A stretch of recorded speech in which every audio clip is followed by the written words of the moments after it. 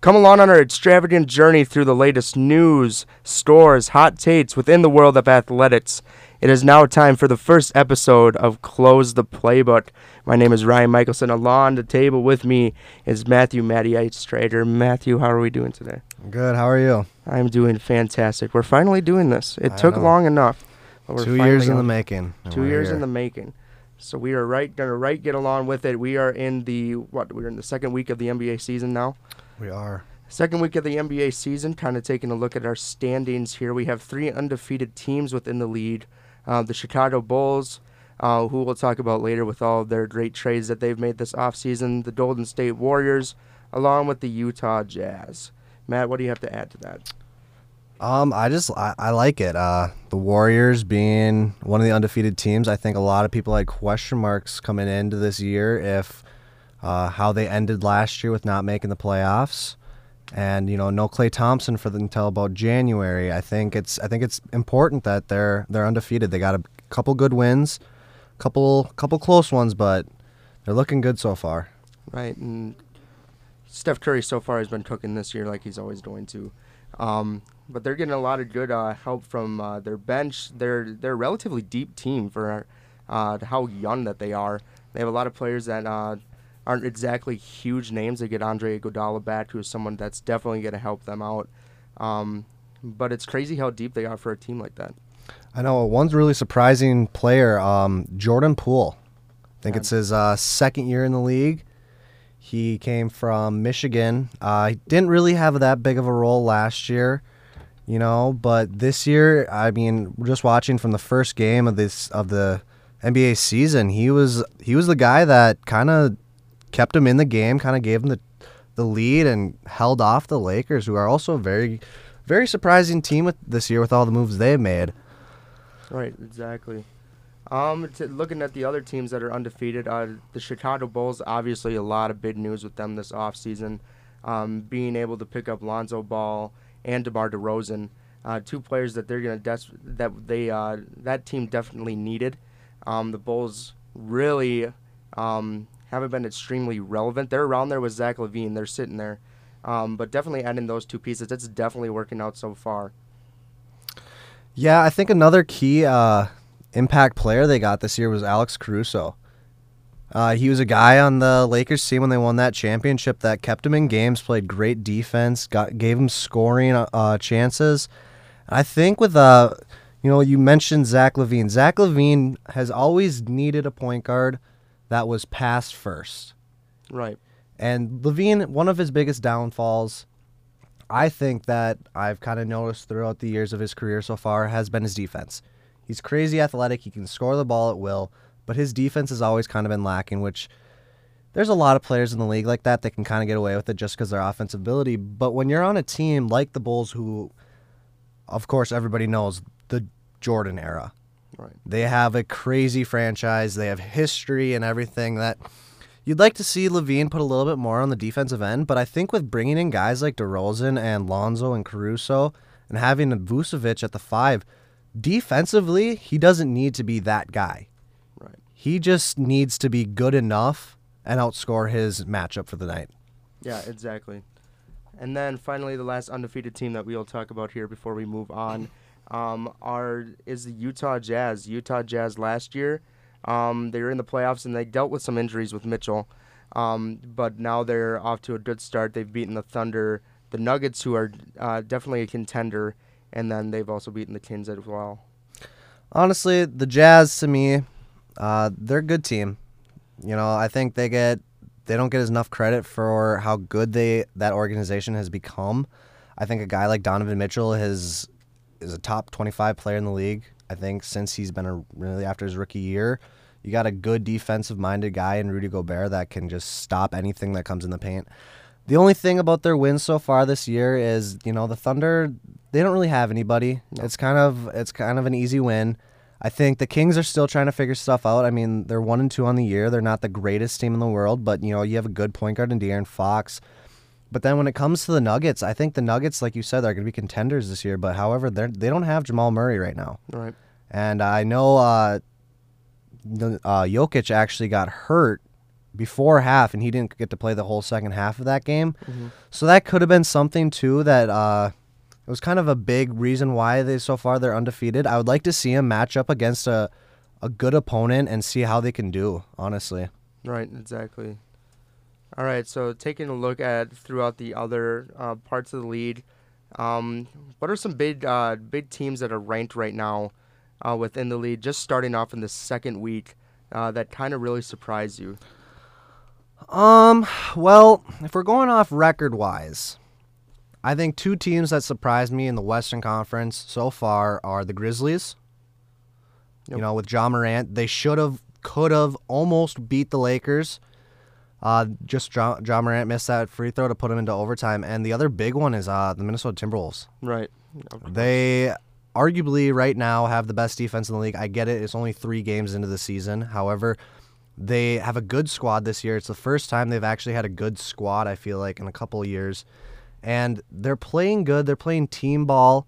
And they got that big 3. They got Ant coming off a really good rookie campaign. I think he is going to be a superstar in this league for years to come. But they're looking good. They have a tough matchup against the Bucks tonight, and that's another surprising team. The Bucks. Everyone talks about how the Bucks should not have won the finals, how you can't count that. There's an asterisk by it because of all the injuries and blah, blah, blah.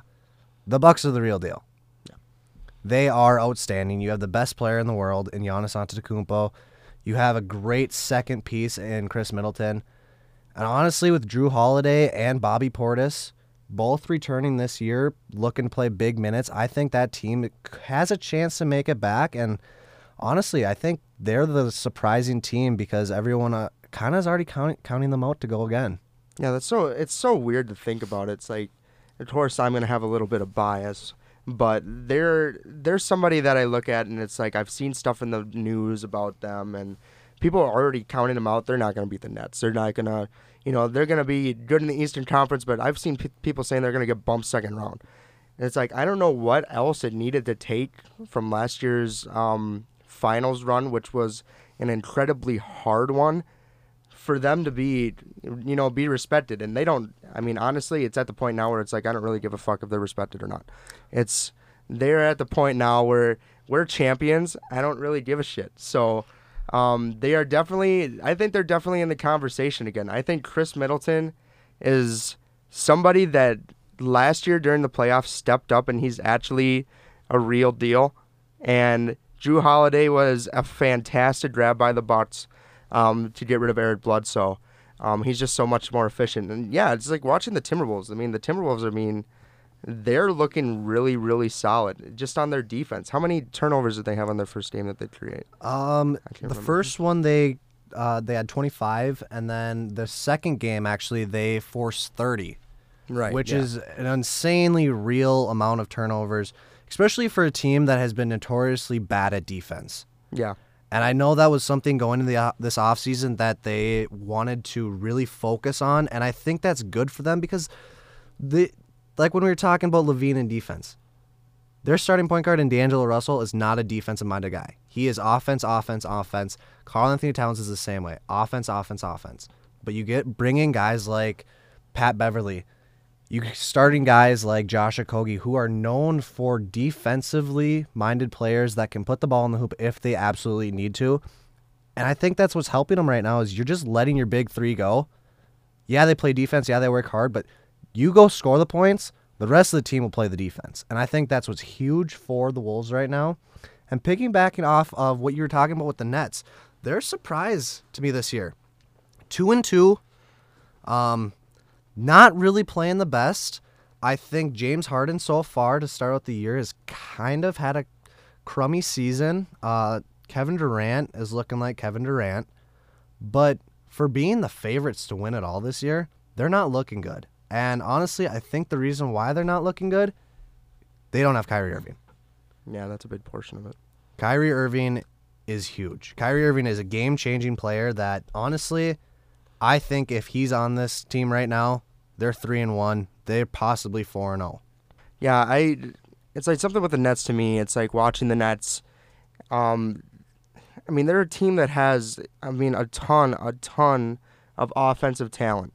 They go out and they pick up Paul Millsap this year, and they go pick up LaMarcus Aldridge, and they, I believe they're still coming off the bench, and they're both very good offensive talent players, but it's like on that team, you look at it, there's like no one on that team that really like stands out to me that can play good defense. I mean, who else would there be on that team that could play good defense? The only person that's really standing out to me that's playing good defense this year, I think, is Kevin Durant. And Kevin Durant has never really been in the spotlight for playing great defense. Yeah. But he is 6'11". He has length. He is huge. And I think he makes a lot of the plays that people kind of just take for granted because they expect it out of him. Right. And he's going to have to play defense.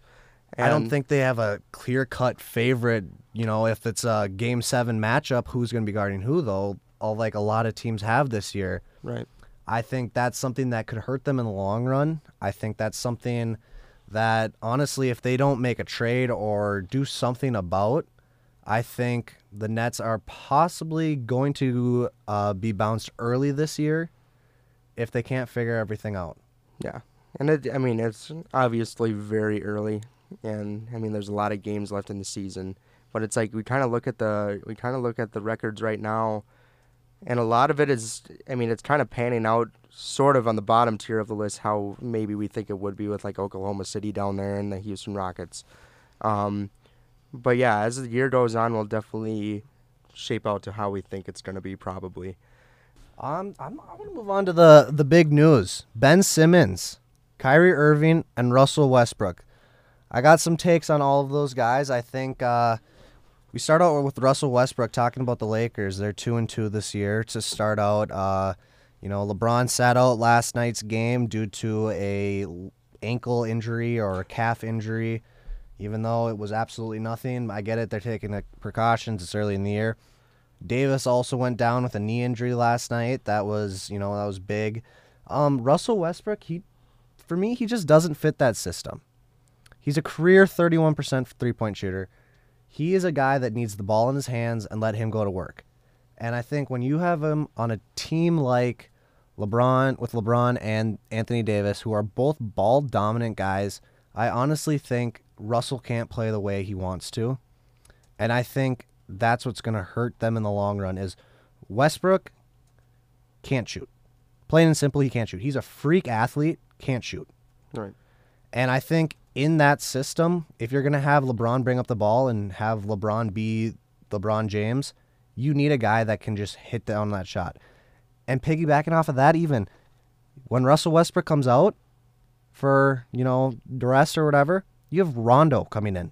The other thing that I could think, though, is if they wanted to make it work out, is put Russell Westbrook as on the bench. Make him a six-man. Have him come out with that second unit and just let him go. Let him do his thing. He can still play 30 minutes a night. You don't have to limit him on the minutes. Just don't start him. Sorry, I think there's something with Russell Westbrook that is really interesting because, like you said, you have Rondo coming in taking his place, when he is out. Russell Westbrook is somebody that can go and score his points, but he's somebody that needs the ball. Like, he needs the ball constantly. When he's on a team, he needs to have the ball. That's how he, performs. And granted, he's a point guard, but you also have two other players on that team that need the ball. You need LeBron James to have the ball. You need Anthony Davis to have the ball. He needs to take more of a role this year in doing his explosive things that he does, as well as being that facilitator and that, that rebounder. And he's obviously great at it. He's been averaging nearly a triple-double these last couple of years anyway. So he's somebody that's going to have to definitely take on that role even more. And I don't even know. Is he going to be okay with giving up the ball that much to teams like people like that? I have no idea. I think for assists wise, because I think he cares a lot about his assists and he cares a lot about his stats. I think assist wise, he's more than happy to give up the ball to two guys who are arguably in the top 10 of the league right now. However, though, I don't know if he's okay with not being the point guard, not being the guy. And I'm just looking at his stats right now. I think in the first 4 games, he's averaging 17, 8, and 8, which is outstanding. 2 steals a game also. However, 13.3% from the three-point line. Yeah. That is terrible. And career-wise, like I said, he's not good. His highest ever that I can see on here is about 34%. And I think, honestly, he might be a guy that they keep around until the trade deadline, trade him away, bring in somebody like a Bradley Beal, bring in a CJ McCollum who is known for that shooting role, who doesn't need the ball in his hands, but yet is still a good enough player.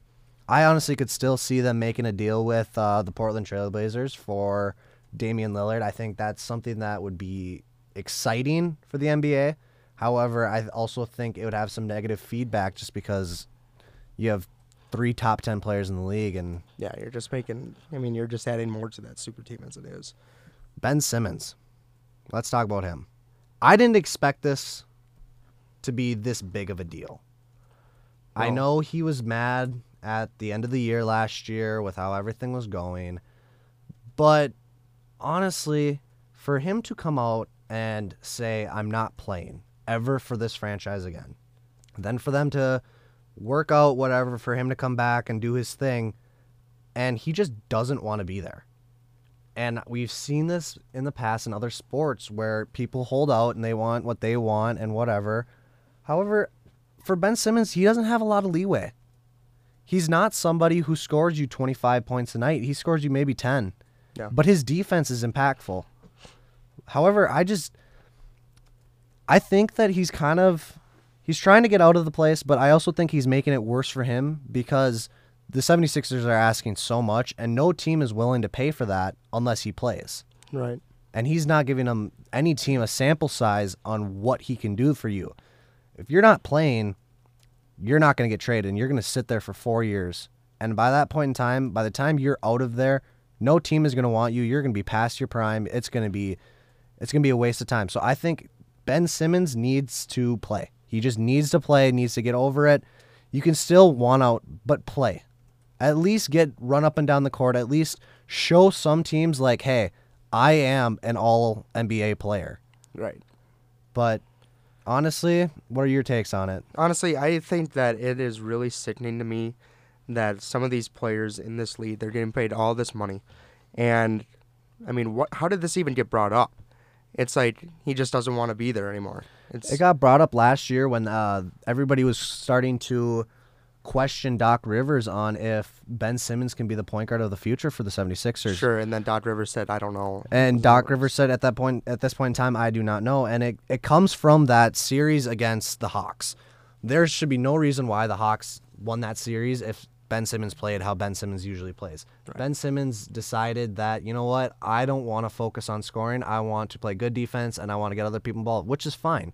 However, there's multiple times in that series where he had wide open layups that he passed up, and then they did the hack-a-shack on him, and he was shooting 50% from the line, and that's something if you're going to play the point guard position, you cannot have. No. You don't need to be a three-point shooter, a 40% three-point shooter, but you at least need to be a 60% free throw shooter to 70 on a consistent basis if you're going to be playing big minutes, crucial minutes in a game, because the Hawks exploited that. And It was obvious that Ben Simmons was not going to hit a free throw, and I think that's the reason why they didn't make it past. Yeah, I think this is something where it's, you can look at this, the type of stuff that Doc Rivers said, just about Ben Simmons, wasn't sure if he'd be the point guard of the future. I get that, but Doc is somebody that is going to tell you how it is, so it shouldn't be really a surprise. He said things about other players in the past, in the playoffs that have been, edgy as well. But I think this is something that Ben Simmons, he needed to go to practice, and that should use as motivation for him. And for him to just, be pissed off this whole time and not be able to go out and play, not even go to practice. It's horrible for his teammates. Other teams are looking at him like, we don't want that type of drama on this team. He's doing the worst for himself. And it's exactly. And it's kind of sickening to watch. It's like, he should just be going out and, trying to get better instead of, honestly bitching and complaining the whole time. So. And I think, too, the 76ers are asking for an unreasonable price. They're asking for an all-star caliber player and draft picks, at least 3 first-rounders. I'm sorry, but Ben Simmons is not worth that. No. Ben Simmons himself is probably worth, maybe a all-star caliber player and a first-round draft pick. But I would not give up more than that. And I know there's a bunch of teams that could use his abilities, especially on the defensive end. However, though, it all comes back to if he wants to play for them. Because I could see him going to a team, and if he doesn't get to pick exactly what team he goes to be pissed and not want to play and continue this bullshit there. All right. Kyrie Irving is the last one on our list. Kyrie Irving. This is a touchy one too. This is a political, this is a touchy, this is personal choice. I get it. However, the way I look at it is you got to do what you got to do to win in the world of sports. You may not agree with it. However, at the same time, it's not the NBA's fault. The NBA is not requiring you to get the vaccine. No. The city of Brooklyn, especially the state of New York, is requiring it. And they were the ones who came out and said that Kyrie Irving is not allowed to play. Right. I get Kyrie Irving, why he's doing it and what he says his motives are, and that's fine. You can have your own personal opinion. You can have your own choice. You can have whatever.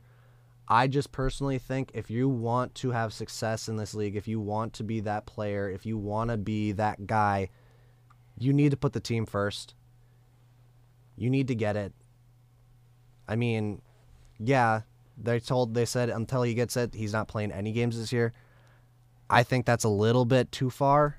I would have still wanted to see him on like away games. However, you only have him for 41 games, and then, you know, crunch time comes in the playoffs, and if he's not allowed to play, if they're the number one seed like everyone's predicting him to be, he's not allowed to play in 90% of the games if they're at home for that series. Like, it's just, that's crucial, and that's something that is gonna be, it's gonna be a problem. And I get where they're coming from, but I'm almost trying to think about some trade possibilities with him, and I could see the Lakers reaching out, pairing up LeBron with Kyrie again, and I could see Russell getting traded back to pair up with Harden and Durant.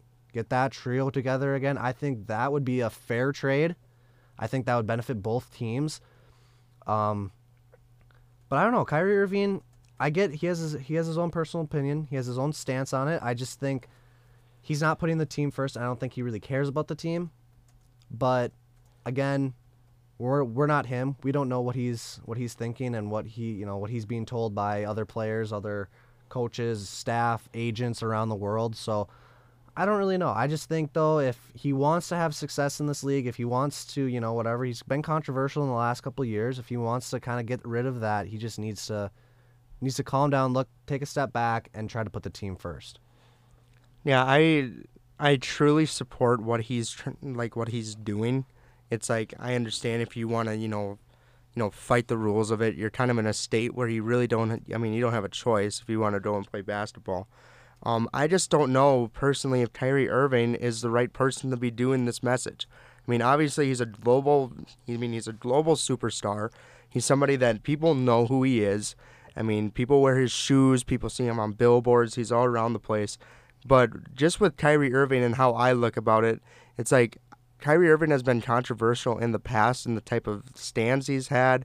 People start to not take him seriously anymore. So now people are going to look at it like, all right, you're just, sacrificing your team for this message, and people aren't going to take the message as, if it was a respectable player that was like, and I think Kyrie Irving is relatively respected, but he's just had some stuff in the last couple of years where it's just like you look at him and just the way that he's been speaking about things. I just don't know if he's the right person for this message, and it looks, I don't know what's going to happen with this. I really don't. It's like, will he get it? There's a lot of people telling him not to bat down from it. New York's not going to bat down. They don't care. So, the Nets are going to be bringing in so much more money anyway. It doesn't matter. Kyrie Irving being there would maybe create more revenue. But without him, is it really going to make that big of a difference? Maybe, but probably not enough for them to give him an exemption. And then if they would, that would be a totally different issue. Exactly, because I think if you give him an exemption from something, and then you take other athletes around the world, you take other basketball players that are also not taking the vaccine, I think they're then going to feel like, why is he special? Right, why is he the one who gets this exemption? When if I was going to go play there, I'm not allowed to travel with the team. And I think, honestly, when you play for a team like the Magic, where Jonathan Isaac, it's not required for him. Yes, he's in the Eastern Conference. You know, he's going to play the Knicks, and he's going to play Brooklyn at least a couple times this year, and he's going to have to miss those games. That's big. He's a great defensive player. I think that's huge, and I could see him possibly ending up getting the vaccine so he doesn't have to miss those games. However, on the flip side, if you're a player like Michael Porter Jr., who isn't getting the vaccine, plays in the Western Conference, he's going to play against the Warriors because he, has to miss those games. And he probably really won't play against the Knicks and the Nets that much until maybe the NBA Finals. Right. And if you're missing games in the NBA Finals, if it goes to Game 7 and they have home court advantage and you're missing 4 full games, that is crazy, especially with Jamal Murray out. Who knows if Jamal Murray is going to be the Jamal Murray that we knew from a couple years ago? Jamal Murray could just kind of plateaued now, especially coming off of a knee injury, and he's an explosive jumping point guard that Michael Porter is needed, I think, for the long-term success of the Nuggets, and I think that's something that he may have to take into consideration. So now we kind of dig into it, and we're going to do our way, way, way too early predictions, just looking into the second week of the NBA season. Who sticks out to you for some awards this season, or MVP awards? Who is your top MVP candidate so far this year? I have a couple. I think a guy like Luka Doncic is insanely good. I think he's a guy that's going to average close to 30, 12 and 10 every single time he steps on the basketball floor. I think he's in probably one of the best positions to win MVP, and if this year, if not next year, maybe both back to back. He's that good of a player, and he's super young. Another guy that sticks out to me is a guy like Ja Morant. Ja Morant, I mean, through the first 4 games this year, he's averaging 35 points. He is at the top of the league leaders. He's another guy that just kind of does everything for his team, tries to win, plays hard, and I think if the team has success, I could see him being up there. But then you have your typical, Kevin Durant, Giannis, Curry, LeBron, Harden, guys like that, where they're usually in that kind of. They're always going to be in the mix. I think another kind of interesting one that I would like to see is a guy like Jason Tatum. I think Jason Tatum playing for the Boston Celtics this year. They got rid of Kemba Walker. It's just kind of him and Brown right now. I would like to see Jason Tatum kind of step into that role and step into that superstar mentality, because I think he has a lot of upside, and I think he's going to be a top 10 player in the league for the rest of his career, honestly. Right. Yeah, I think Jason Tatum is somebody within the next 3 years is definitely going to get one. He's going to get one. I think if I'm going to look at mine, I'm looking at, like you said, Luka Doncic is somebody to me that he's on the verge of it every single year. He's going to blow up, and he's going to get one. It's going to happen sooner than later to the caliber that people are putting him at, and he can blow up. The dude can store the basketball. He's been able to store the basketball for his whole career. He's just somebody that puts up points unlike anybody that I've ever seen before, other than maybe Curry, that is just able to store the ball at will whenever he wants to. Now, is it somebody that's going to be? Is it going to be an instance where, James Harden's going to be getting the ball a lot, and it's like Kevin Durant during the playoffs last year had to play like that. He had to get 50 points in order to, beat teams in the playoffs. Is he going to be able to? Could he hold that throughout this year? I could see him being somebody that could, be up there and scoring throughout the year, and could definitely win another one. Yeah, and if we're going off of that, I think Kevin Durant, the one bad thing about Kevin Durant is the fact that he has to share the floor with James Harden. Not in the bad aspect that James Harden's a bad player, but in the aspect of James Harden needs the ball equally as much as Kevin Durant. Where I feel like some of these other guys that we have mentioned, Luka, Curry, Ja Morant, Jason Tatum, stuff like that, they're kind of the main guy. They're the number one. And Kevin Durant is the number one on that Nets team, but their number 2 isn't far behind. Right. You take a guy like Curry.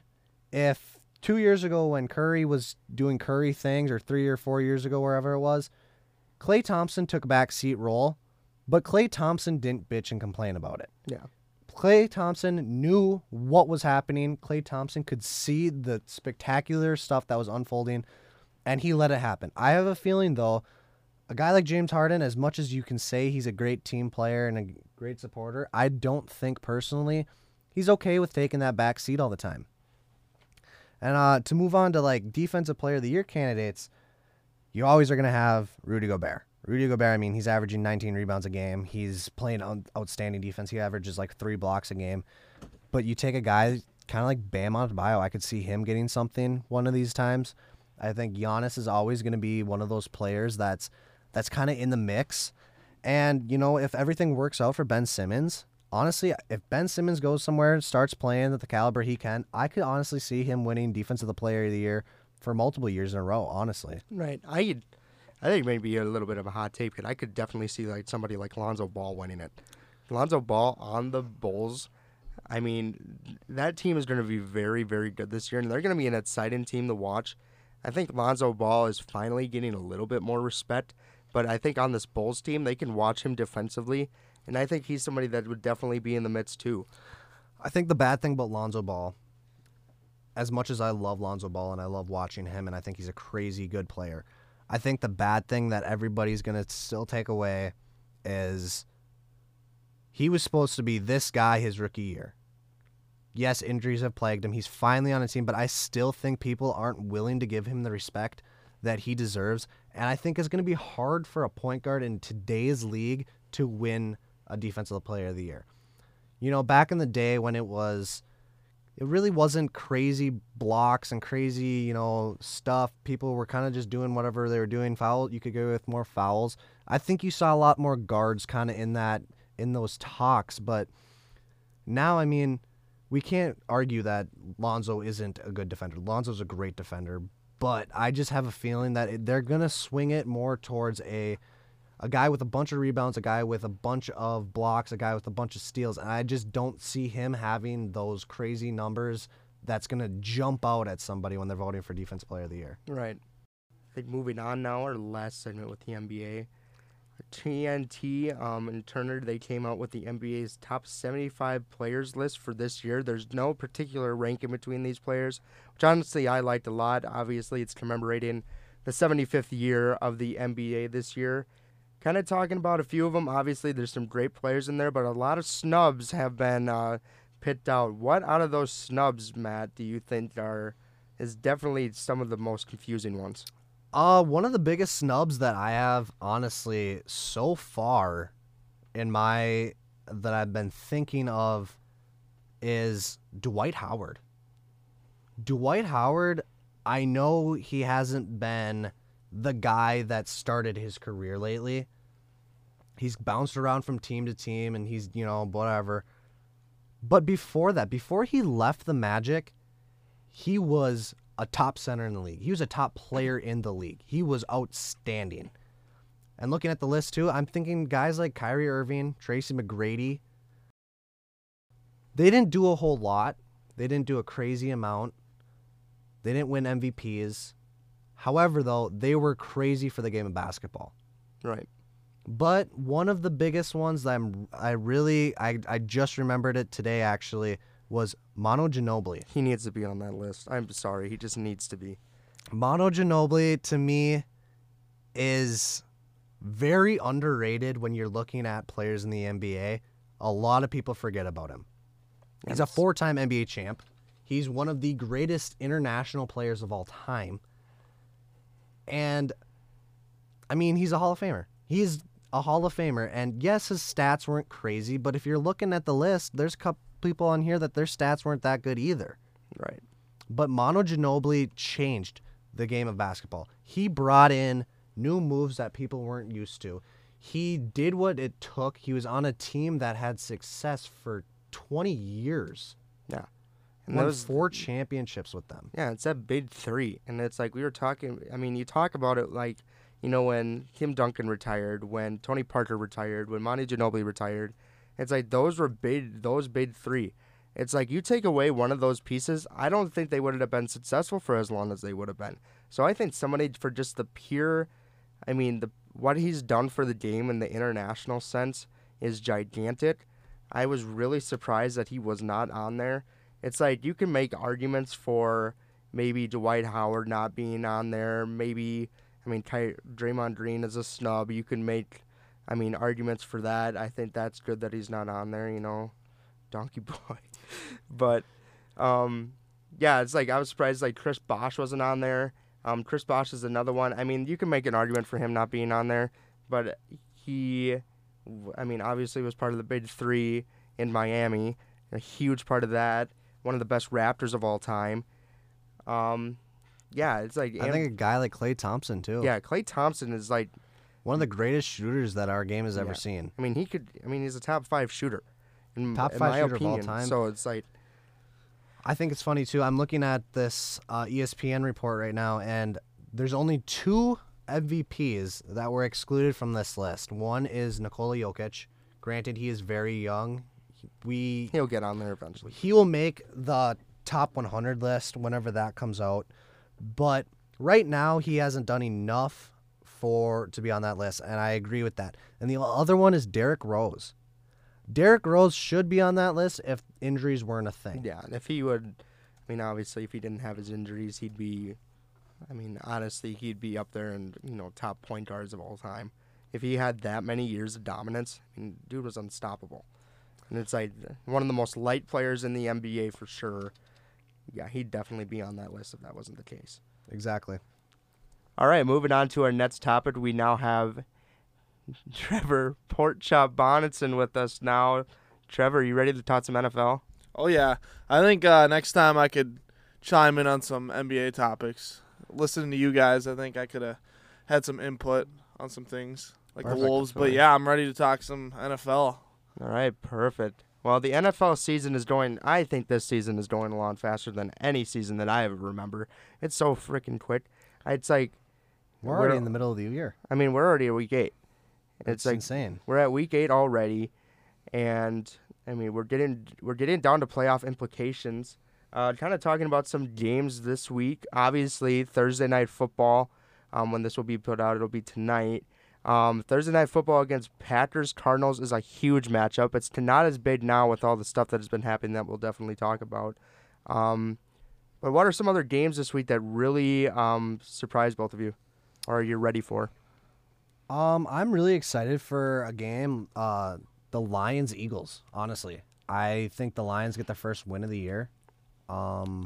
Personally, I think it's been a long time coming for Dan Campbell and that organization to get their first win this year, and the Eagles look like trash. Right now, Miles Sanders is out. Jalen Hurts looks terrible.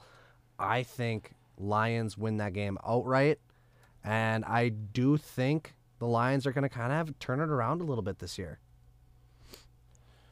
I'm looking forward to Titans at Colts. Colts have been a very hot team as of late, and Titans have been as well. These two played, I think, 3 weeks ago, and it was in Tennessee. The Colts kind of are sneaking their way back into this playoff picture. I think the Browns hold the 7th seed right now. The Colts started 0-3. They are, Rodrigo Blankenship field goal away from being 4-0 in these last 4 games. So, yeah, I like that one a lot. Another one, obviously Vikings-Cowboys.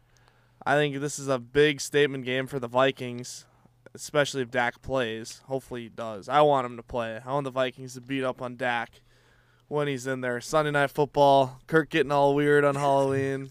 Yeah, I think that's a huge one. Vikings got a big stretch ahead. This is going to be the biggest test so far this season.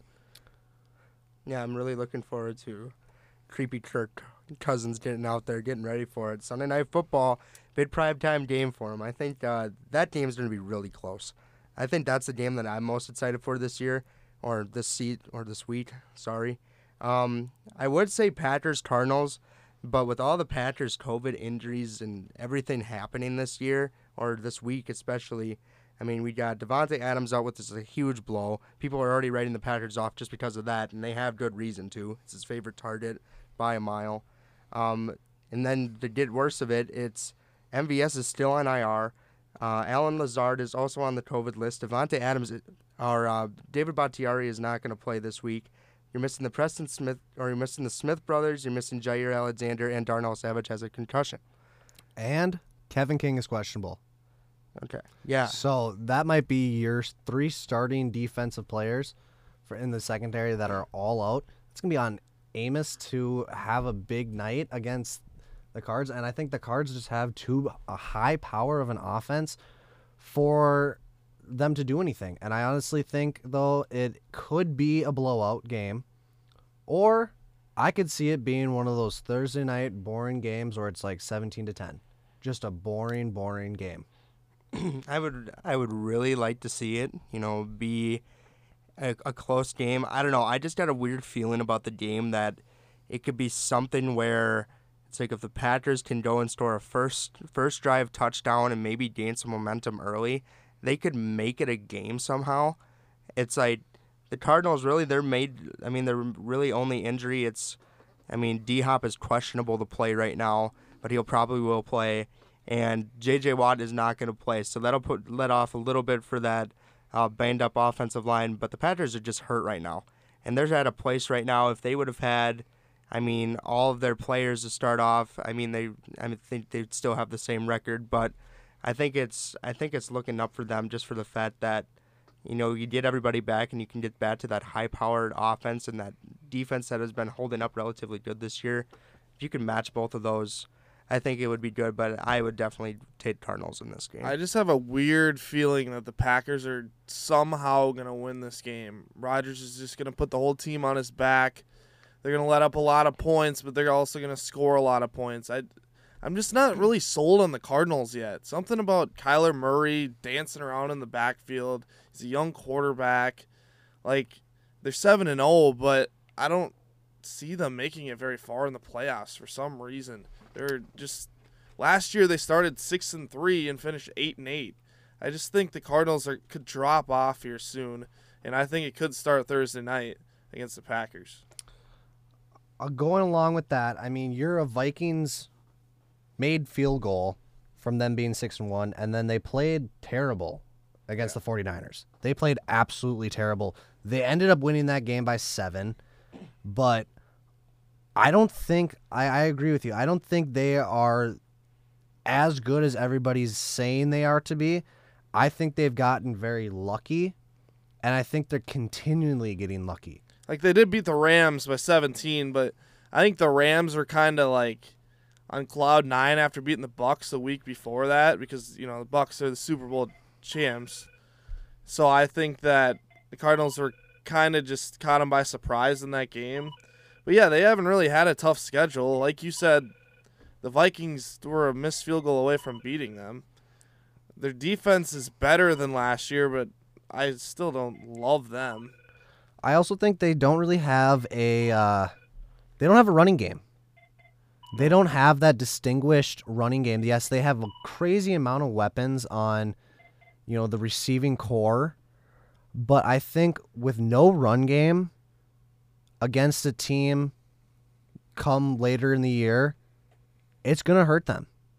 You look at every team that has good success, 95% of them have that distinguished number one guy to run the ball. It looks like the Cardinals, they have 2 or 3. They got Kyler Murray to scramble for his yards.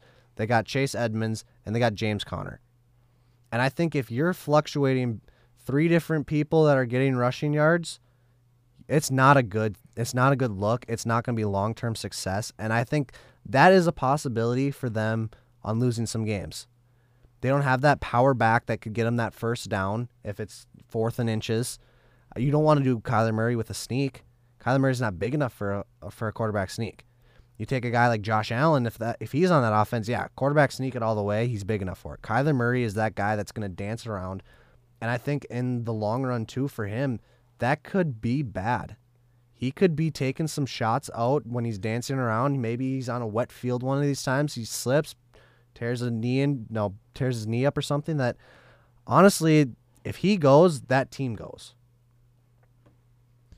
Yeah, for sure. I think this game could either be kind of a Cardinals blowout or a sneaky Packers win. On paper, the Cardinals should dominate this game with all the injuries and whatnot going on for the Packers. But I just got that weird feeling the Packers could sneak one out here and upset the Cardinals on the road, making the Cardinals be 7-1. I think it's interesting too. It's a short week. It's a short week for both of them. You know, Thursday night football games have always been known not to be as good as a Sunday night game. But I don't know. I have a weird feeling about this game. I have a feeling it's either going to be a blowout in either direction, or it's going to be one of these like really boring, no offense, nothing can get going kind of games. And if it's like that, then maybe that's the best chance for the Packers. If it's, one of those terrible, terrible games for both offenses that they get lucky at late in the fourth quarter and they get a touchdown or an interception, get a turnover, do something, get a turnover on downs, something that can kind of just change the direction of the game a little bit, because I do think the Cardinals have the better team right now going into the week with all the injuries. Right, yeah.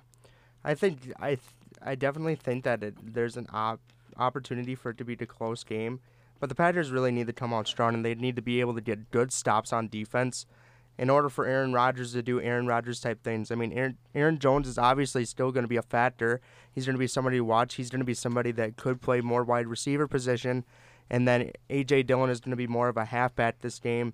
And hopefully if they can keep a running game going and then find those weapons on offense, throwing at the Randall Cobb, Aaron Jones, and then like Equidemius St. Brown, Stanley does have a slight chance to come back this week. If he would come back, that would be huge for them. But it's an outside chance. It's really going to be a tough game, and I think it could be a good one, bud. And the Cardinals' secondary isn't that great. I'm not really worried about the Packers' offense. I'm more worried about their defense with the injuries in their secondary. Like, Kyler Murray and the receiving core has been the big storyline from them this year. Yeah, their defense has improved, but Kyler Murray's playing at MVP level. I think if they can, I don't know, who's out, Jair Alexander and Kevin King, and who else? Darnell Savage. So you have Stokes in there. It's a depleted secondary. Yeah, you have Stokes, you have Rashawn. They got to make some big stops. They got to get Cardinals in, third and long situations, I think. You know what team I am excited for the rest of the year, just to watch? What's up? Cincinnati Bengals. Yep. They took last week and they stomped the Ravens. And everybody has been jumping on the Ravens bandwagon because of Lamar Jackson and how great he is. The Bengals made him look like children last week. And I love it. You got a guy in Jamar Chase who couldn't catch a ball in preseason because it didn't look like the NCAA college football that he's used to. And he's proving everyone wrong. Well, yeah, and they say that he had a drop problem in the preseason. Like, I don't know what that was about. I think he's second in receiving yards right now. It's just been going off. He's probably going to break Justin Jefferson's record the year after he broke it for most receiving yards by a rookie. But I think the Bengals are the most surprising team this year. They definitely I had them going 3-14. I don't know why I had that. Joe Burrow was supposed to be he tore his ACL last year. He was supposed to be banged up still. Their offensive line was supposed to be horrible. And I guess they get Joe Mixon back. Jamar Chase is in there. They got a good receiving core. I think they're just the most consistent team in the AFC. Like, they have a solid defense, and they have a subpar offense that can win these games for them. Like, you look at some of these teams like the Ravens and like the Chargers. Look at that game, Ravens-Chargers last week. Like, if the Chargers' offense isn't booming, their defense can't really keep them in the game. So that's why it was like a blowout. Because if the Ravens' defense shut them down just a little bit, and that's not working for them with their game plan, then it's just like the whole operation gets busted up. So I think the Bengals are just consistent. I honestly think the Bengals, the Ravens, and right now the Chargers are the top three offenses in the AFC. And all of them have the same problem on defense. They're okay defensive team. None of them have that spectacular Buccaneers defense of last year. Like, nobody has that, but those guys can all put up 50 on anybody. But it's really if the ball is going the right way for you. Like, Joe Burrow, I think this year kind of solidified himself as that guy.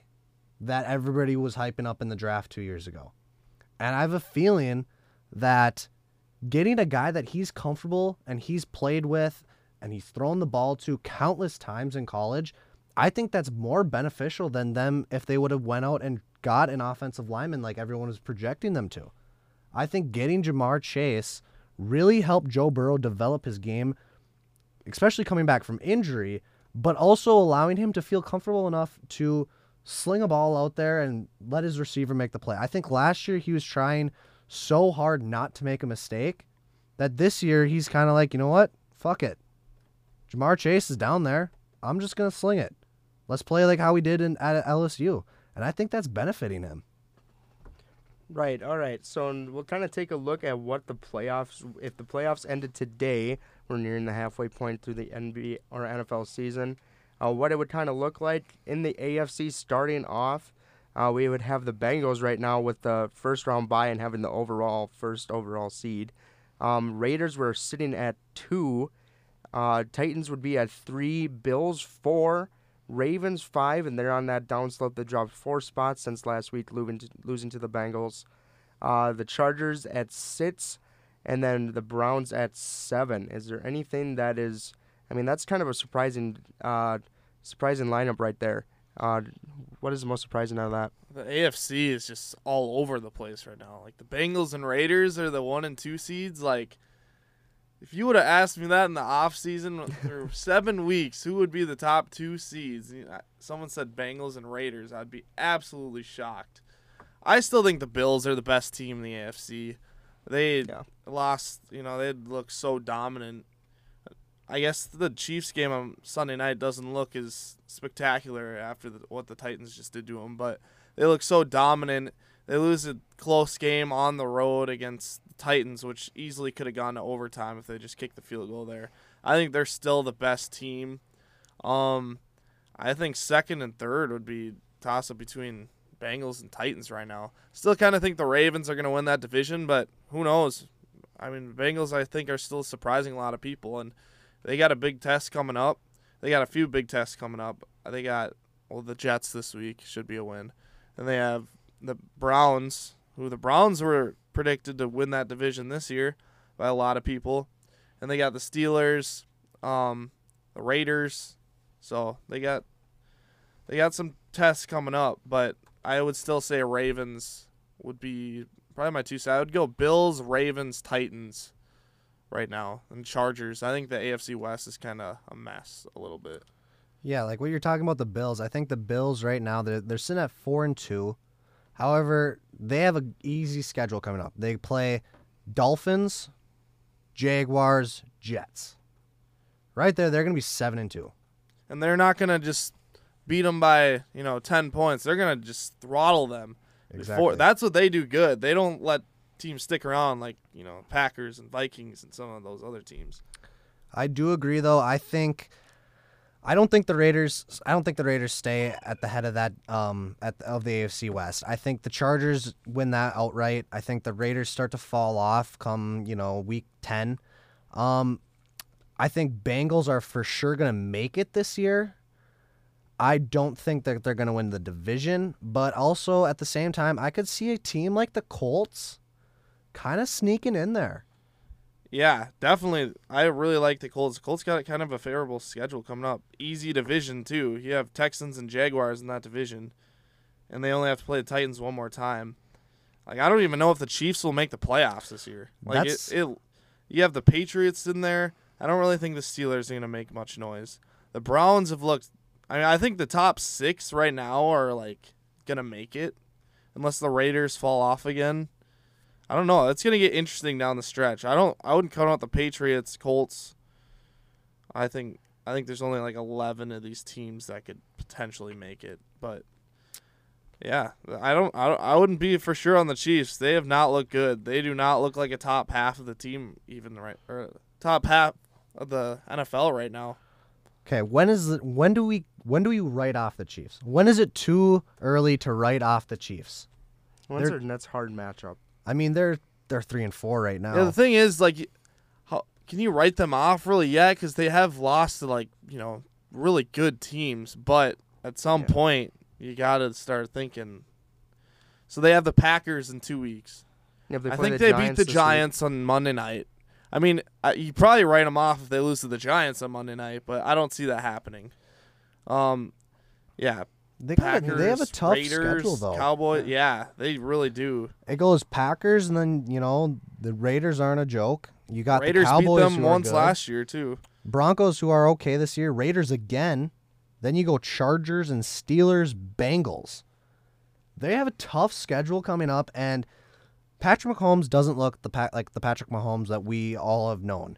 So is it almost too early to hit the panic button and maybe make a move? Maybe get rid of a guy like Tyreek Hill. Maybe get rid of a guy like Travis Kelce to booster that defense just enough that you're not relying only on one guy to make or break your season. And if he goes out, you're done. Right. Well, who are they paying big on defense? Is Patrick Mahomes just making all their money now that they can't make any? I know they really went hard on their offensive line, which doesn't look that much improved. It looks better, but nothing crazy. Their defense it's horrible. And they don't have a run game. I don't think Clyde Edwards-Helaire makes that team that much better. They're just really predictable right now. Like, this isn't going to be like an AFC this year that's going to be, you can go 9-8 and make the playoffs. I really don't think it's going to be like that. I think you're going to have to be 11-6, at worst 10-7, and the Chiefs are 3-4, and they got tough games ahead. I don't know if they do get in, you can never count them out. Obviously, yeah, they have arguably the best quarterback in the league. You can never really truly count them out. But just looking at the salary cap that I have pulled up right here, they have two guys that are making about $18 million or $14 and $18 million that are on their defense. And after that, it's all offensive players. Every single one after that is offensive players. So when you have that much money invested into your offense, if your offense doesn't perform to what you think your offense is going to perform to, you're screwed. I think that's why if you were to make that trade, get rid of a guy like Kelce, he's 30-some years old, you get rid of a guy like Tyreek Hill, you bring in somebody that is not making a crazy amount of money but can make a huge impact on your defense right away, I think this whole season turns around for them. Because their defense just doesn't look like a good defense. Mm-hmm. And maybe Patrick Mahomes has been not playing good this year. Maybe he did get a little overpaid early. I mean, he's making a large majority. Not majority, but he's making a ton of that salary cap money. And if he doesn't have... He has weapons, kind of. But if he shut down Kelce and Hill, it's like... It's not like Pringle and McCole Hardman are good receivers. No, they're good enough when Kelce and Hill are having a good game and then get doubled in the fourth quarter. Those guys are good enough to make that 30, 40-yard catch every once in a while, but they're not somebody you're going to throw to 12 times a game at all. Right. And the fact that you have Clyde Edwards-Helaire or whatever his name is out, right now they don't really have a rush game either. They have Williams, he's a decent enough backup, but he's not a crazy, outstanding, game-changing kind of guy. All right, perfect. Now, I mean, obviously, like we said, the AFC is something that we can definitely watch. I'm not ready to write off the Chiefs just for the fact that this AFC is nuts. I mean, you got, like you said, the Bengals and the Raiders that are up top right now.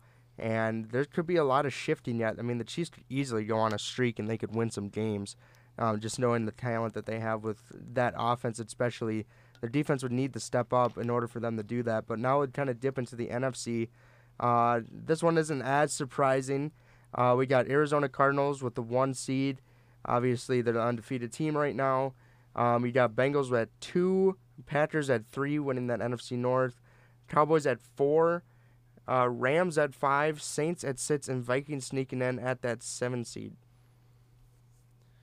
Yeah, I think the 4 division winners, I think we can all agree. Okay, maybe not actually. The Cardinals and Rams could go kind of either way. Right. It really depends at how the rest of the year shapes up. But Bucks, Packers, Cowboys, those are probably the division winners. For Especially sure, Cowboys and Bucks. The Cowboys for sure. I mean, the NFC East is terrible right now. They have like a 5 or 3 game lead already. Right. I think the Bucks I think they're going to win it. The only team that I could see making a push is going to be the Atlanta Falcons. They started to turn their season around. I don't think the Saints are a 4-2 team. I don't think they're that good. I think the Falcons, though, however, they are making a push. They have a big divisional game this week against the Panthers, which is pretty crucial when you're at your mid-season kind of right now. They're sitting at 500. You get a crucial win in your division. You get up to above 500. And you hope the Saints lose, honestly, this week against the Buccaneers. Falcons got an easy schedule coming up, but they've also already had an easy schedule. Like, they just have an easy schedule. They get to play the NFC East and the AFC East this year. I don't like the Falcons. They've only had really one tough game. They got blown out by the Eagles and beat the Giants, lost to the Washington football team, beat the Jets, and barely beat the Dolphins, who Jets are 1-6, Dolphins are 1-6, Giants are 2-5. You know, the one thing about the Falcons, though, is I think they're finally finding their identity. They're finally using Kyle Pitts the way Kyle Pitts is supposed to be used. Kyle Pitts is going to be a star in this league for years to come, and I honestly think they're finally getting over that hump. However, though, they have Panthers, Saints, Cowboys. Those are all crucial games. Those are must-win games. And then you kind of get a little bit easier. You go Patriots, Jaguars, but then you go back to the Bucks. Yeah. And those are the games that if you sneak out a couple victories when the team isn't expecting it, that's beneficial for them if they want to make a run. But I don't know. I don't count the Falcons out just because they have a decent enough team to make some noise. However, they're relying on too many other outcomes, I think. They're relying on the Saints to screw up. They're relying on the Vikings to screw up. You know, they're kind of relying on just a lot of things that they can't control right now. Honestly, I don't like the Falcons team very much at all, but I do like their schedule, which could definitely, I mean, they have easy. I wish the Vikings had the schedule. Like, it is easy. They have an easy division kind of too. Like, if the I don't really think the Saints are all that great. Yeah, I think the wild cards, like I said, I don't think the Saints are that great. I think the top 5 are kind of set. The Vikings really should not have a problem sneaking into the playoffs. Here's the thing with the Vikings is, like, you can either, they have the Cowboys, at Ravens, at Chargers, home against the Packers. You can either be satisfied with splitting these games and being 5-5 and, finishing 9-8, getting the last wild card, losing first round. I think the Vikings got to win 3 of these next 4 or 4 of these next 4. Why just make the playoffs and get the 7th seed again and lose right away? I think Zimmer's job is lost at that point. Like, the Vikings, I think these next 4 games are going to tell the story of, like, a lot of people's futures. Like, they need to win 3 of these next 4. They need to solidify themselves as a contender. And really, there's no reason they can't sneak up to the Packers and make a run for that division. And like, they need to. They have too much talent on that team just to sneak in as a 7 seed at 9-8. And arguably, too, they are a controversial fumble call, a missed field goal away from being 5-1 right now.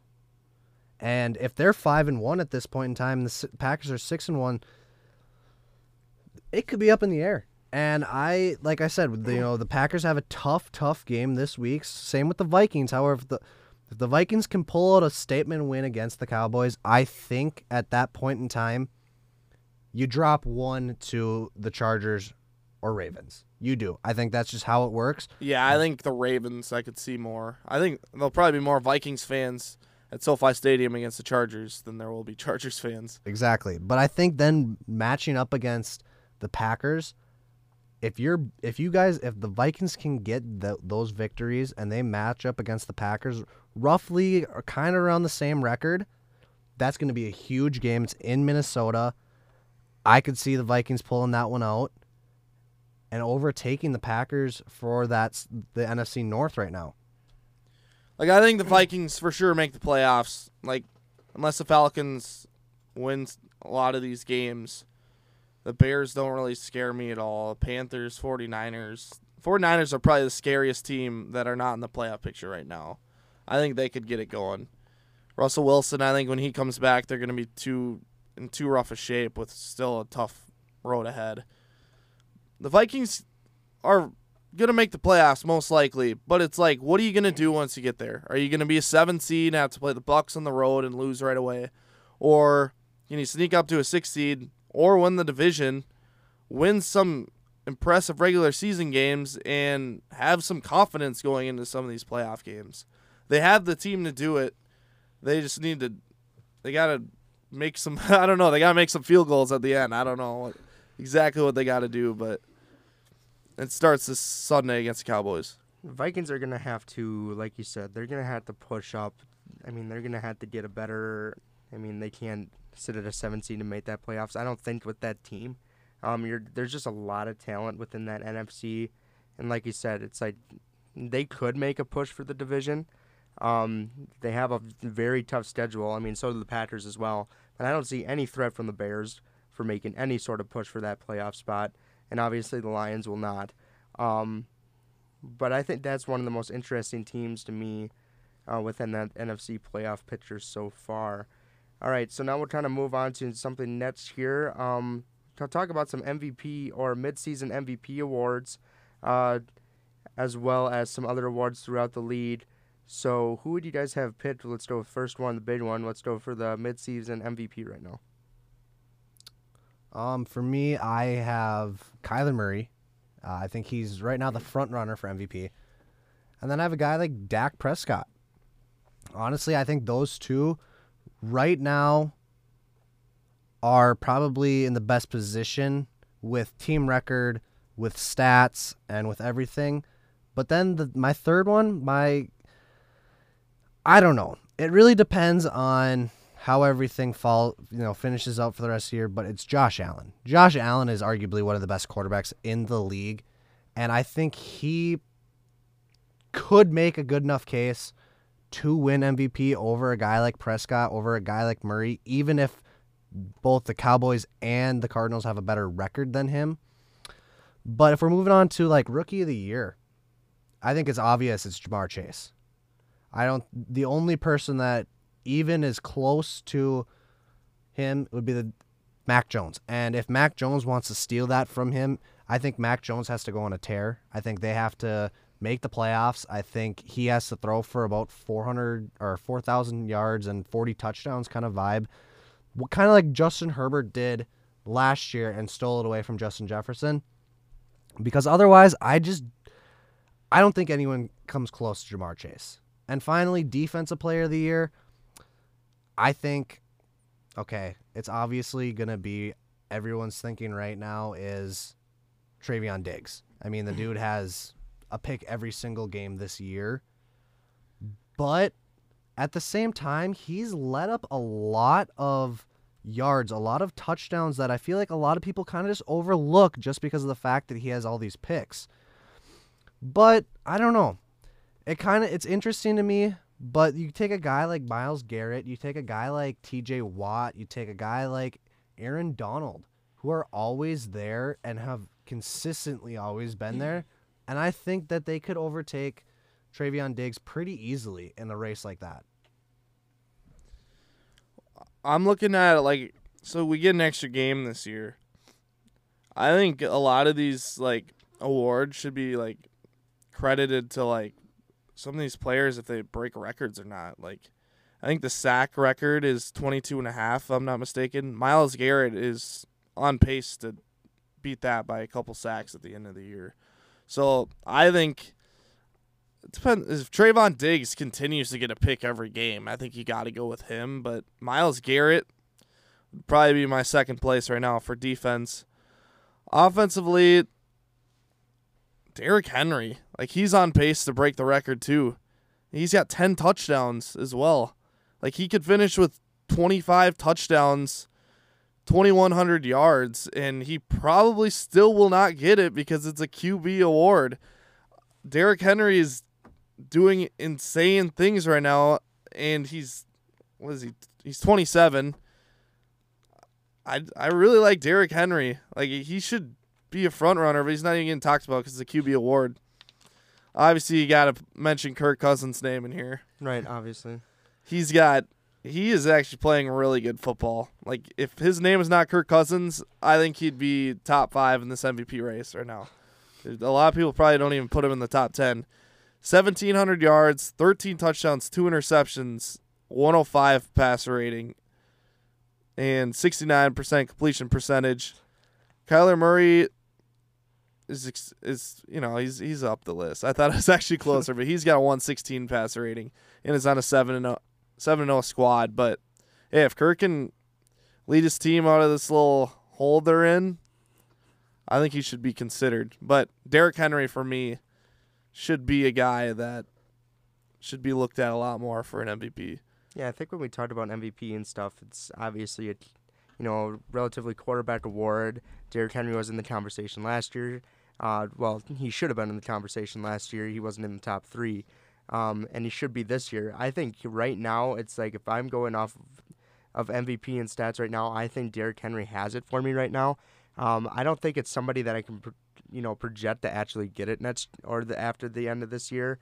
I think Kyler Murray is definitely going to be a part of it. Just watching team success too. I think Tom Brady should be in the conversation again. Yeah, I was just going to bring him up. And 21 touchdowns, 3 interceptions. Right, and he's leading right now in passing yards. So, I mean, he's definitely got to be up there too. I look at somebody like Matthew Stafford on that team. Matthew Stafford is somebody that's very good as well. For the other ones that we mentioned too, I think right now, offensive player of the year is definitely Jamar Chase. He's just blowing up this year, and he's going to be something really special. And I really think that the Bengals will hold this momentum that they got going on. They could be a scary team in the playoffs. And then for defensive player of the year, I'm definitely going with Myles Garrett. I think Trayvon Diggs can definitely get it. But he's somebody too. It's like what you said, Matt. He's really good with the interceptions, but he lets up a lot of yards. He's not a crazy lockdown corner. He's always on the ball, and the ball hawking is really good. But it's like when I'm looking at lockdown corners, it's like I could name other players that I think are better lockdown corners than he is right now. But that is just my opinion. But yeah, I think that MVP spot will be definitely something to watch as we go out throughout the season. It's really starting to pan out, like we said. Like the NFL season is starting to get where we're thinking about, like where the teams are going to be placed at.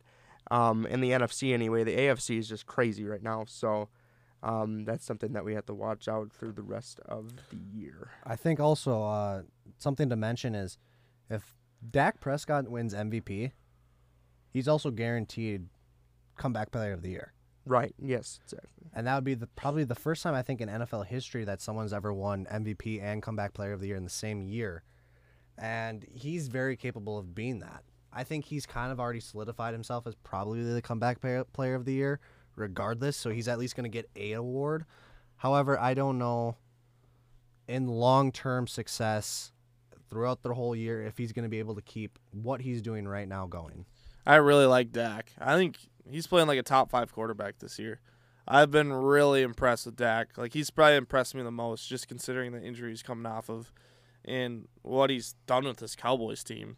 They're almost matched their win total from last year already. I just think, like, if you're looking, there's a reason it's a quarterback award. Quarterback's the most valuable player on a team. But if you take Derrick Henry away from the Titans, I don't think they're good at all. Like, they have 2 good receivers, but their defense is horrible. Tannehill, he's a solid quarterback, but if you take Derrick Henry away, I think the crazy stat, though, for Derrick Henry is he leads the league in rushing this year with 869 yards. Number 2 is Jonathan Taylor at 579. He is 290 yards ahead of the next closest person. he's just running. He's completely running away with the award. However, I know that it will never translate to him winning. I mean, in the last 10 years, how many times has someone other than a quarterback won it? One time? Once with AP. Adrian Peterson, and that's almost because he broke that record. Which was surprising because Peyton Manning, that's the thing. If Derrick Henry breaks the season rushing record, I think it's 2,105 yards. I think it's 2,105 or 7. Yeah. If he breaks that, how can you not give him the MVP? How? I don't get it either. Honestly, it's crazy to me because he's on pace to not only break it, but he could shatter it. He's a guy that probably could be the first guy in NFL history to ever run for 2,000 yards in back-to-back seasons. And I think last year, he had 2,000 yards rushing and 17 touchdowns or something like that. And he wasn't even in the top 3 for voting, which is incredible to look at because if you think about it, 2,000 yards rushing is not something that's easily done. You take a guy like, no offense to Aaron Rodgers, but he threw for 4,600 yards and 48 touchdowns. That can be done by a quarterback every single year. Rushing for 2,000 yards, that's impressive. All right, moving on to our last segment of the show here today. We're going to pit some NFL games. We're going to pit 5 NFL games coming up this season. We're going to make, or this week, and we're going to make their pits on them. So obviously the first one we're going to make happening Thursday Night Football, primetime game. Packers versus Cardinals. Packers with a banged-up team in Arizona right now with a team that's averaging 32 points per game, which hasn't happened in Cardinals history since 1948. Who do you guys got in this one? Cardinals. I have the Cardinals by, like I said, I think this game could be a blowout or this game could be a 7-point victory if just a terrible defensive or a terrible offensive game. So it would be 17-10. I think the Cardinals win it outright only, pretty much. Score prediction? 17-10. Wow. For the show, I think I'm going to pick the Packers because I don't know, Ryan may say the Packers, but I'm going to say Packers in an upset. I'll say 27-23 Packers. 27-23. Well, that is a ballsy pick. Yeah, sure. I mean, I'm not going to do that in my ESPN Pigskin Pick'em this week, but I will say it for the show. I could definitely see the Packers with an upset here. I would love to say that I could. I think that the Packers, I mean, with Aaron Rodgers back there, I've seen him pull off games like this. Not quite at this, height, but we've had games when we've been injured and we come out and we beat teams like this. I'm going to go with Cardinals, though. I'm going to say 24-17. I think it's going to be relatively close. I think that the Packers will come out firing. They might get a couple touchdowns. And then after that point, we might let our foot off the gas like we were usually really good at doing this year and let them come back in, and that's going to be something you can't do against this team. So that's something that I definitely think could happen. All right, next one, we got Titans and Colts. This one is at Lucas Oil Stadium. Obviously, we talked about Derrick Henry this year, averaging 119 rushing yards per game in 6 games as a starter, and as well as the Colts with Jonathan Taylor running all over the team. So, who do you guys got in this one? Okay, so I was looking at the betting odds for this game, and right now the Titans are actually the underdog, which is very surprising to me. I think personally Titans run away with this one, and it's all going to be because of Derrick Henry. I think Derrick Henry has a 200-yard game, 3 touchdown. I honestly think this game could be possibly a high-scoring game as well, kind of a little bit of a shootout because I think it's going to come back. It's going to come down to the running game. I mean, I believe Carson Wentz and Ryan Tannehill are both the same when it comes to how good they are as quarterbacks. So I'm going to say the Titans right now, they're going to win this one 31 to about 24. I'm going to go with the Colts. It seems like these two always kind of split each year. And the Titans seem to always have they'll look really hot but then they'll lose a weird game. And I think the Colts have looked really good as of late. They're at home. I just see the Colts kind of sneaking away with a win here. I think the Titans kind of get shut down a little bit. Derrick Henry, I think he'll still rush for like 110 yards, but I think the Colts win this one. I'll go 23-20 Colts. This is a hard one to pick for. I'm going to go with the Colts here too, actually. I think Derrick Henry is obviously going to be a big factor in this, but I also think Jonathan Taylor is going to be a huge factor in this. Both of these teams have defenses that are relatively in the middle of the pack or in the bottom half of the league. Tennessee Titans has quite a bit of lower defense than the Colts do. I just think the Colts will be able to. I think Carson Wentz might be able to outplay Tannehill in this game. But this is definitely going to be a close game. I'm going to go with this game being 28-21 in favor of the Colts in this one. All right. Next game that we got on the docket is Steelers versus Browns. Oh, this is a terrible game. Yeah? It is a terrible game. I'm thinking Browns win it. Personally, I don't think it's a good game at all. I think it's a very low-scoring game. Like, I'm thinking 21-10 Cleveland, honestly. I just don't like this game this week. Yeah, this is a tough. Is Nick Chubb back? Is Baker Mayfield back? Baker's out. Chubb is back, but he's not going to get 100% of the snaps, supposedly. Big old deer. Baker's out? Baker's out. He's on IR. Really? I don't know. I kind of want to say Steelers. This division's kind of weird. Like, I don't think the Steelers are. Have these two teams played, or has it just been Steelers and Bengals? I don't think they've played yet this year. I don't think the Steelers are just going to lose against every team. I'm going to go Steelers. I'll also go Steelers 21-17. I think the Steelers could go in there and get a win. I don't think the Browns are just going to keep winning with Case Keenum. That's huge for the Browns. I really thought they'd be really good this year, but Baker's hurt. Baker was playing like trash before that anyways, so. This is really going to be a tough game to pick too, because I think, if you have Nick Chubb, a limited Nick Chubb coming back, is him and Dearness Johnson going to be able to run against a front line like the Steelers do have. I'm actually gonna go with Steelers on this one too. I'm gonna go actually 17-13, a goofy little score. I think this is probably gonna be a low-scoring game. This is gonna be an interesting one. Two great defensive fronts. But I think the Steelers can pull this one out against the Browns. The Steelers are an odd team this year too. They're kind of jumping around. There's a lot of questions about Big Ben, but I think they pull this one out.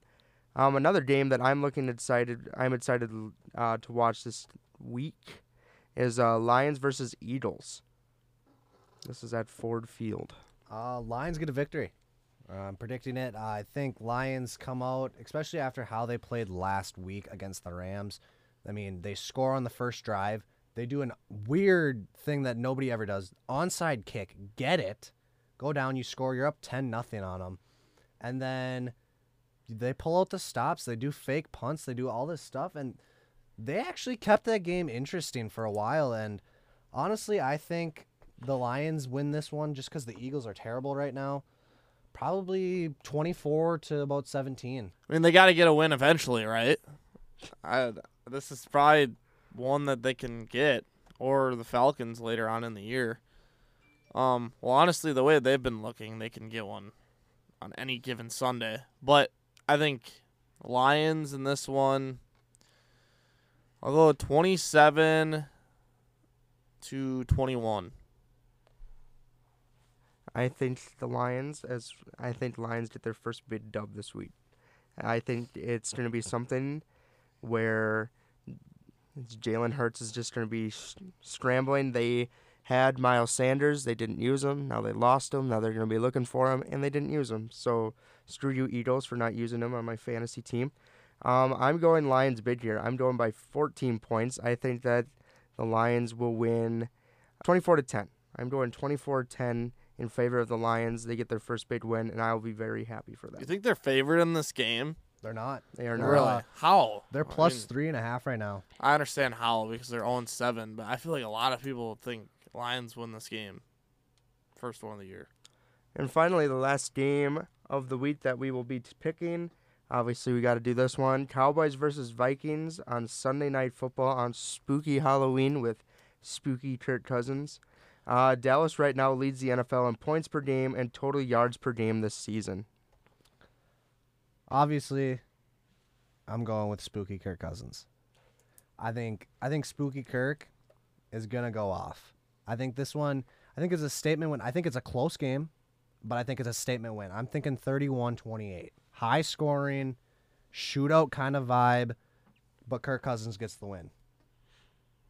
I like that score prediction. I was going to use that one too. I think Kirk's going to play with a chip on his shoulder because he can't go out and go Halloween or trick-or-treating with his kids. So I think he's going to come in pumped up. Dak's not in good shape right now. So even if he plays, if he doesn't play, I think the Vikings should win by 2 touchdowns. But if he plays, Vikings are like tied for first in the league right now in sacks. I think they could get after Dak, really get in his head. I'll say 31-24 Vikings. Both are going with the Vikings here. I think if Dak is playing, and he's supposed to play, isn't he? Or is he questionable right now? He's supposed to play, but they're being cautious with it. They haven't really given an official injury report just because they have so much time. It's a late game. They don't really have to come out with it right now. I do think though that it's going to be something that comes out, I believe, on like Friday or Saturday, kind of one of those late scratches, but he is expected to play. Okay. I think this is going to be an extremely close game. This will be a fantastic Sunday Night Football game. I'm going to go with the Cowboys, 24-23. Vikings will have a chance to win it with 3 seconds left, and Dred Joseph will miss a game-winning field goal, and that is how it'll end. Sunday night on Halloween with Spooky Kirk Cousins with his kids watching in the stands. All right, this concludes Week 1, Episode 1 of Close the Playbook podcast from Trevor Porkchop Bonenson, Matthew Matty Ice Trader, and Ryan Michelson. We say so long and hope you listen next week.